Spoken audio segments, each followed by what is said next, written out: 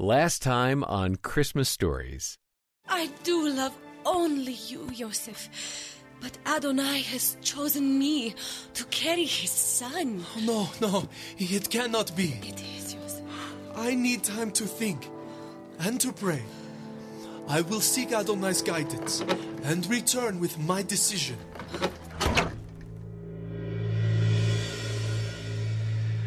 That was from the drama called 9 Months in Nazareth, where Mary and Joseph were faced with the difficult choice of whether to get married or not after discovering she was pregnant. And we're going to hear the rest of that drama today on the Christmas Stories podcast.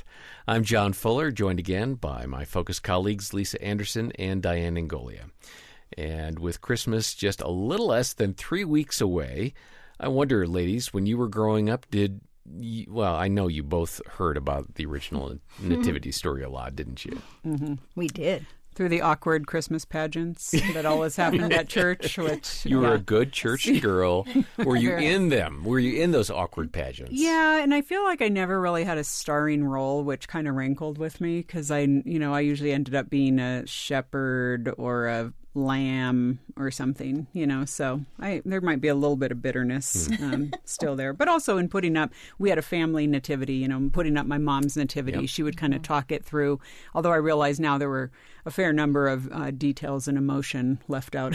So it's kind of nice to revisit it on my own terms. Yeah. How about you, Diane? Well, growing up where we did, they used to have a nativity scene that ran down the center of the city, and you would walk from scene to scene. They were life-size statues.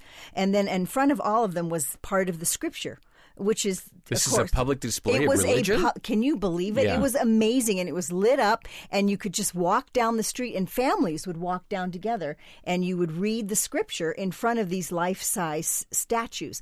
And you would walk a mile. It took a mile to walk down, and then you'd walk back up, and they'd have hot chocolate. So the story was retold to us every year through the real scripture in front of it. Having not been raised in an evangelical church, it was a great way to see the Christmas message with these great, gigantic statues. I wonder if there's any chance that would still happen today. No, they removed them all. Oh, I'm so sorry for know. that. Well, our church was very deliberate and very intentional about kind of paving the way, and Advent season was very meaningful for us. And I trust that as you listen to this drama, 9 Months in Nazareth, about the decisions and about some of the emotions that went on, you'll be reflective about that time when Jesus was about to enter the world. Let's go ahead and hear the rest of the drama that we began last episode. And may I mention that my daughter Serafina plays the part of Mary. That is a neat little connection, and you didn't know that until just a few minutes ago. I did not. Well, you did, but you forgot it. Yes, thank you. Let's go ahead and listen in.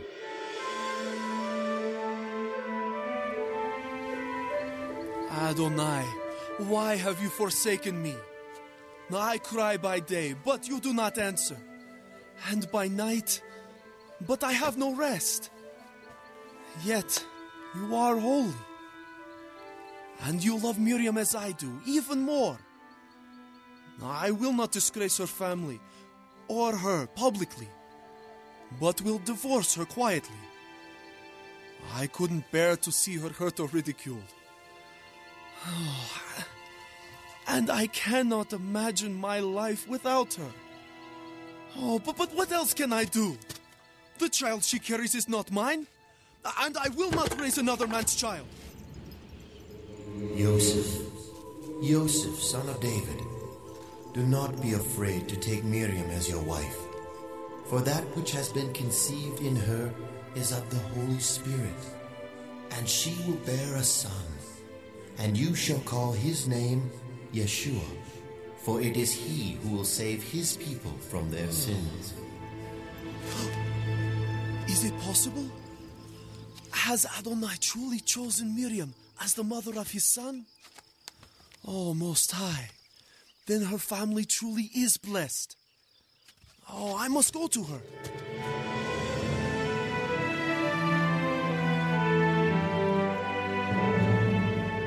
Yorima was right. It is a miracle. What have you decided to do? Oh, Miriam, I feel only shame for not believing you. and for not believing that Adonai would choose you. I don't understand. What changed your mind? An angel appeared to me in a dream, and he told me, your child is of the Holy Spirit, and that we are to name him Yeshua, for he will save his people from their sins. Yes, he told me his name would be Yeshua too, and that he would reign over the house of Jacob forever. Priest and king. Oh, it makes sense. For I am of the house of David, and your family follows the priestly line of Levi. How funny that he would tell you of his son's priestly calling, and me of his kingly future. Adonai's ways are truly beyond our comprehension. Oh, yet he has told us all we need to know. Therefore, the Lord himself will give you a sign. Behold, a virgin will be with child and bear a son, and she will call his name Emmanuel. Adonai has chosen you to be a part of his salvation for our people. Oh, I feel so unworthy to call myself your husband. But Yosef, don't you see? God chose you too. I've been pondering why he selected me for this honor. I'm nobody special. A virgin, yes, but so are many girls my age. And my lineage plays a part, I know, but I also know that he chose me because you are my husband. He didn't just choose a mother to give birth to his son. He chose a father to raise him. He chose you.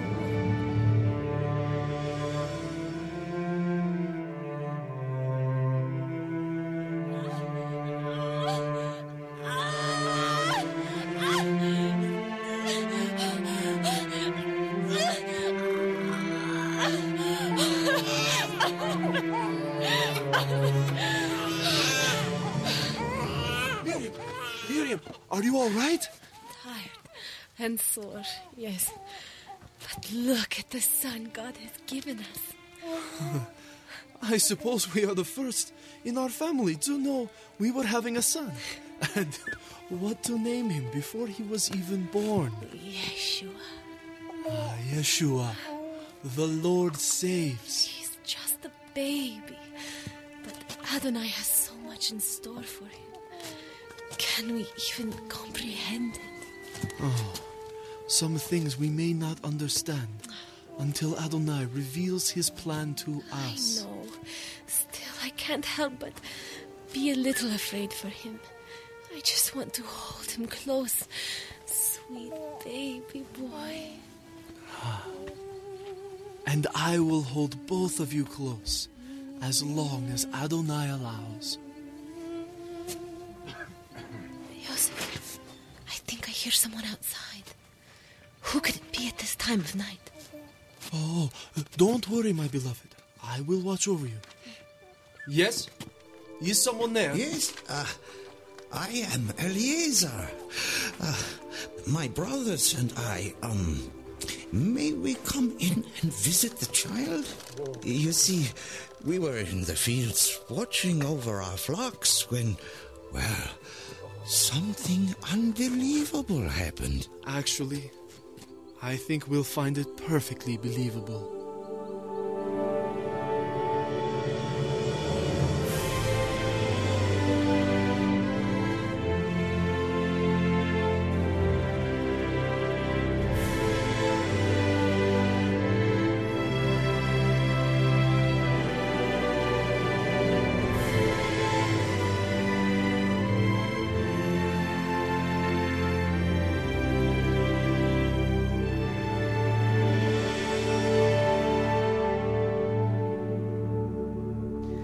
You know, I'm pretty sure that if I were Joseph or Mary in that situation, I would have done something far different.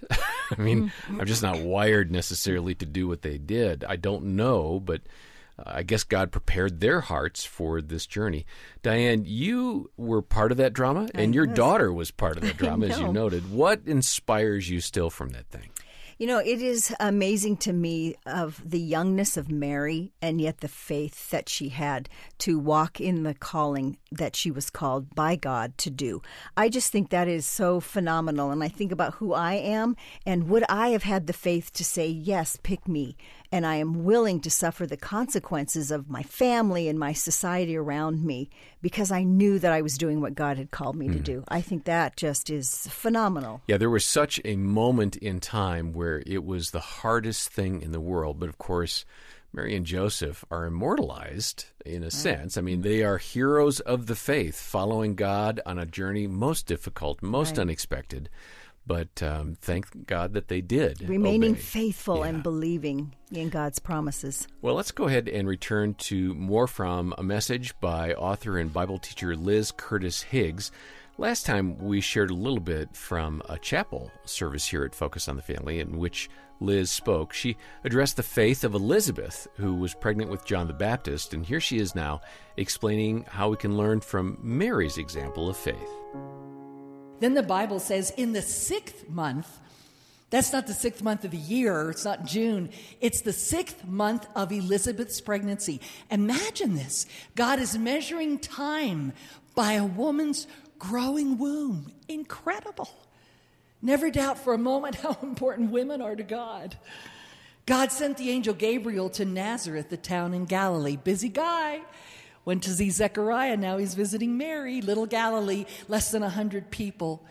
He went to see a virgin pledged to a man named Joseph. Pledged, betrothed, as good as married. They could not break that short of a divorce. She was very young, friends. She was 12 to 12 and a half. Now, I know you're saying, where does it say that in the Bible? What it says is that she was betrothed, and a young woman was betrothed. At the very moment she was perhaps able to conceive a child, her parents found a husband for her.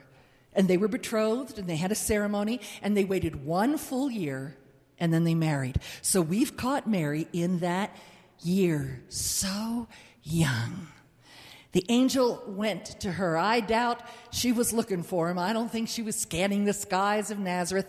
I think she was doing what women did back then. She baked bread, and she lit her lamp, and she pressed olives. She was just going about her life like we do right now. You're just doing what you do on a Monday afternoon, not thinking about what God is up to right now. But he's up to something. He is doing things in your life you can't even imagine. They may be years in coming, months in coming, weeks in coming, or it could be tonight. But God is busy. The angel shows up and says, "Greetings, earthling." I just love that. That's the LRV. It's actually hail in the King James. You who are highly favored, that means full of grace. Listen, God didn't choose Mary because she was special. Mary was special because God chose her. Wow. And he said to her, "The Lord is with you." This is very different than "may the Lord be with you." That's like a blessing. This is a statement of fact. The Lord is with you. No wonder she was shocked. Mary was greatly troubled at his words and wondered what kind of greeting this might be. She was thoroughly shaken. She was very perplexed. The LRV is she was freaked out. And you know what the angel said next.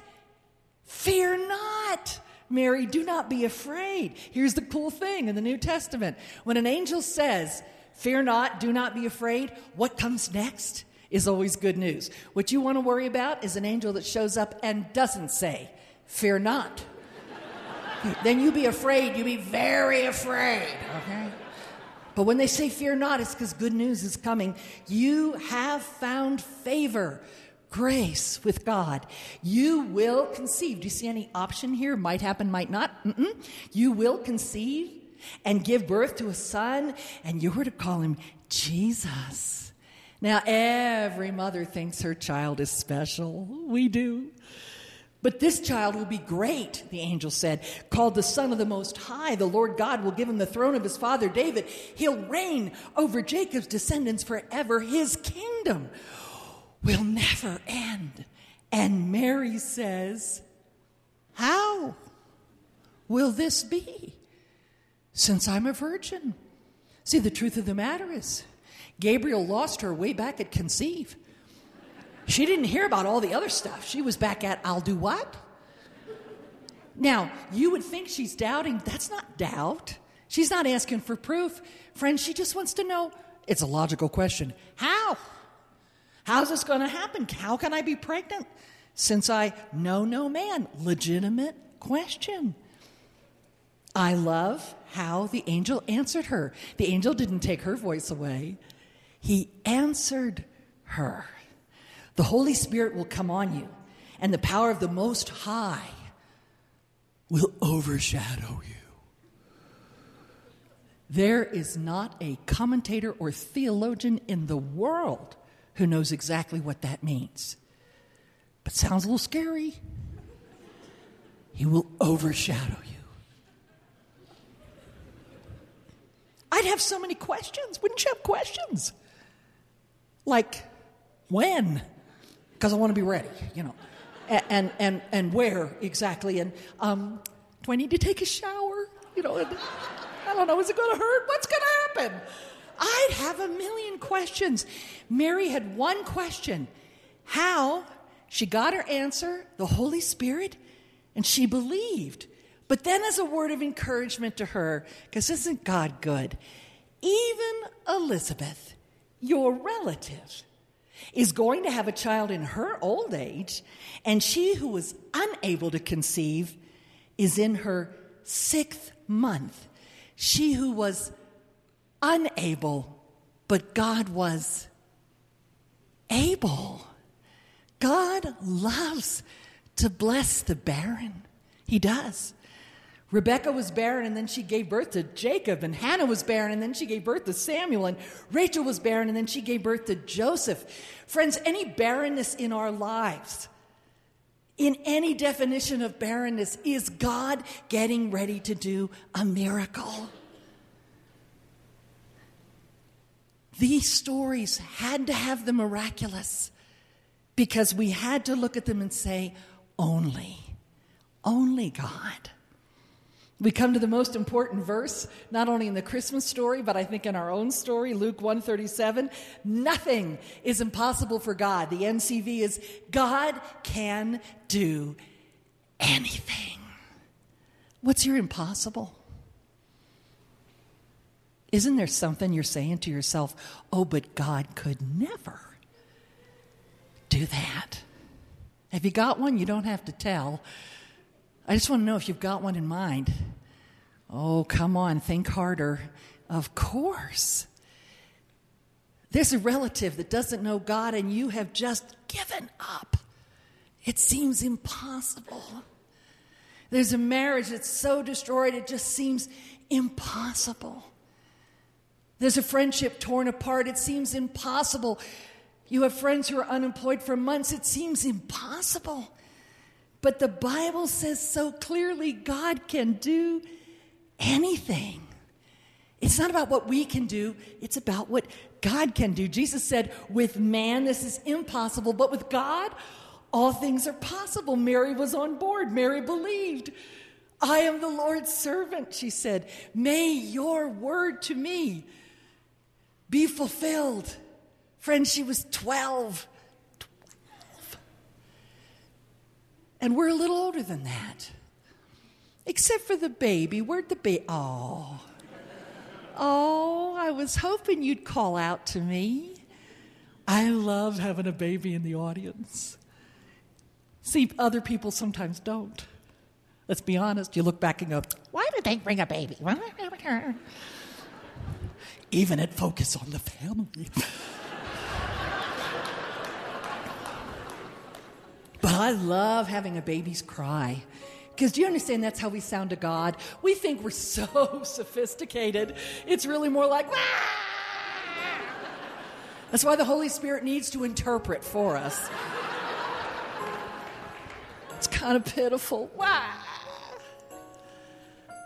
He sent Jesus as a baby who had no way to communicate but to cry. But his mother knew his voice. His mother knew what to do. I love the way that Liz takes this story and makes it all brand new in a sense, that she looks through the eyes of the main characters, if you will. Boy, we serve a God of impossible things. Lisa or Diane, anything that you've seen God do kind of impossible or remarkable, especially during the Christmas season? You know, we had a really close friend and relative that passed away just before Christmas, like the day before. And we just thought, how can we ever sit down in front of a Christmas dinner where that chair is empty? And the most amazing thing is that one of our relatives who had gotten pregnant in an impossible, seemingly impossible situation, gave birth to her son on Christmas Day. And just to know that God just came through and that chair that was empty is going to be now filled with a newborn child on that day. I remember years ago trying to go home at Christmas, fly home to visit my family, and they live in a cold and snowy part of the country. So, of course, my flights were all canceled with storms. And I remember sleeping in the airport for what I think was 2.5 days before I could get out. It was one of those horrible memories of, even when I go through that airport now, the smell of it brings me back to that moment, no joke. But with all those canceled flights, I was able to finally get home just in time for Christmas. And it turns out, in hindsight, that was the last Christmas that I spent with my dad, because he was diagnosed with cancer the following month and died that year. And so it was just a neat blessing to be able to say that I made it home and had that last Christmas with my dad. This just occurred to me. We visited a Peruvian orphanage at Christmas when our youngest, who was adopted and had been an orphan before we brought him into our family, he was probably 7 or 8. And on Christmas Day, he kind of got overloaded by all the activities and everything. And I was walking him back to the room, and we were going to watch some pictures that I'd taken on the TV. And as we walked, he said, "Hey, Dad." And I said, "Yeah." He said, "I'm glad you adopted me." Because he saw that these kids who had very little and had a rough life didn't have anybody. And that was perhaps one of the best Christmas gifts I've ever gotten. But it sure was one of those impossible things. I never thought I'd hear that from that boy. But what a neat, neat gift from God. Well, we want you to enjoy this Christmas season. We want you to have a memorable Christmas season. And part of that is just being intentional as a family. And to that end, Focus on the Family has created resources like our Adventures in Odyssey Advent activity calendar. And as we close out the first week of Advent in the calendar, you'll find an activity where you light a purple candle on a Christmas wreath, and you do that during a family meal and talk about it. Purple is the royal color. It represents Jesus, the King, and that wreath of evergreens reminds us that God is faithful to his promises. It stays green all year long. And as you light the candle on the wreath, you reflect about how God is faithful even when you're not aware of it. And that's one example. You can find that calendar online. We also have a weekly activity calendar called A Season of Hope. And you're going to find both of those and other ideas, gift ideas too, at focusonthefamily.com/Christmas stories. Next time, a fun drama called Shoemaker Martin, which is a powerful story about serving God. For now, on behalf of Lisa Anderson, Diane Ngolia, and the entire team here at Focus on the Family, I'm John Fuller, and thanks so much for listening to the Christmas Stories Podcast.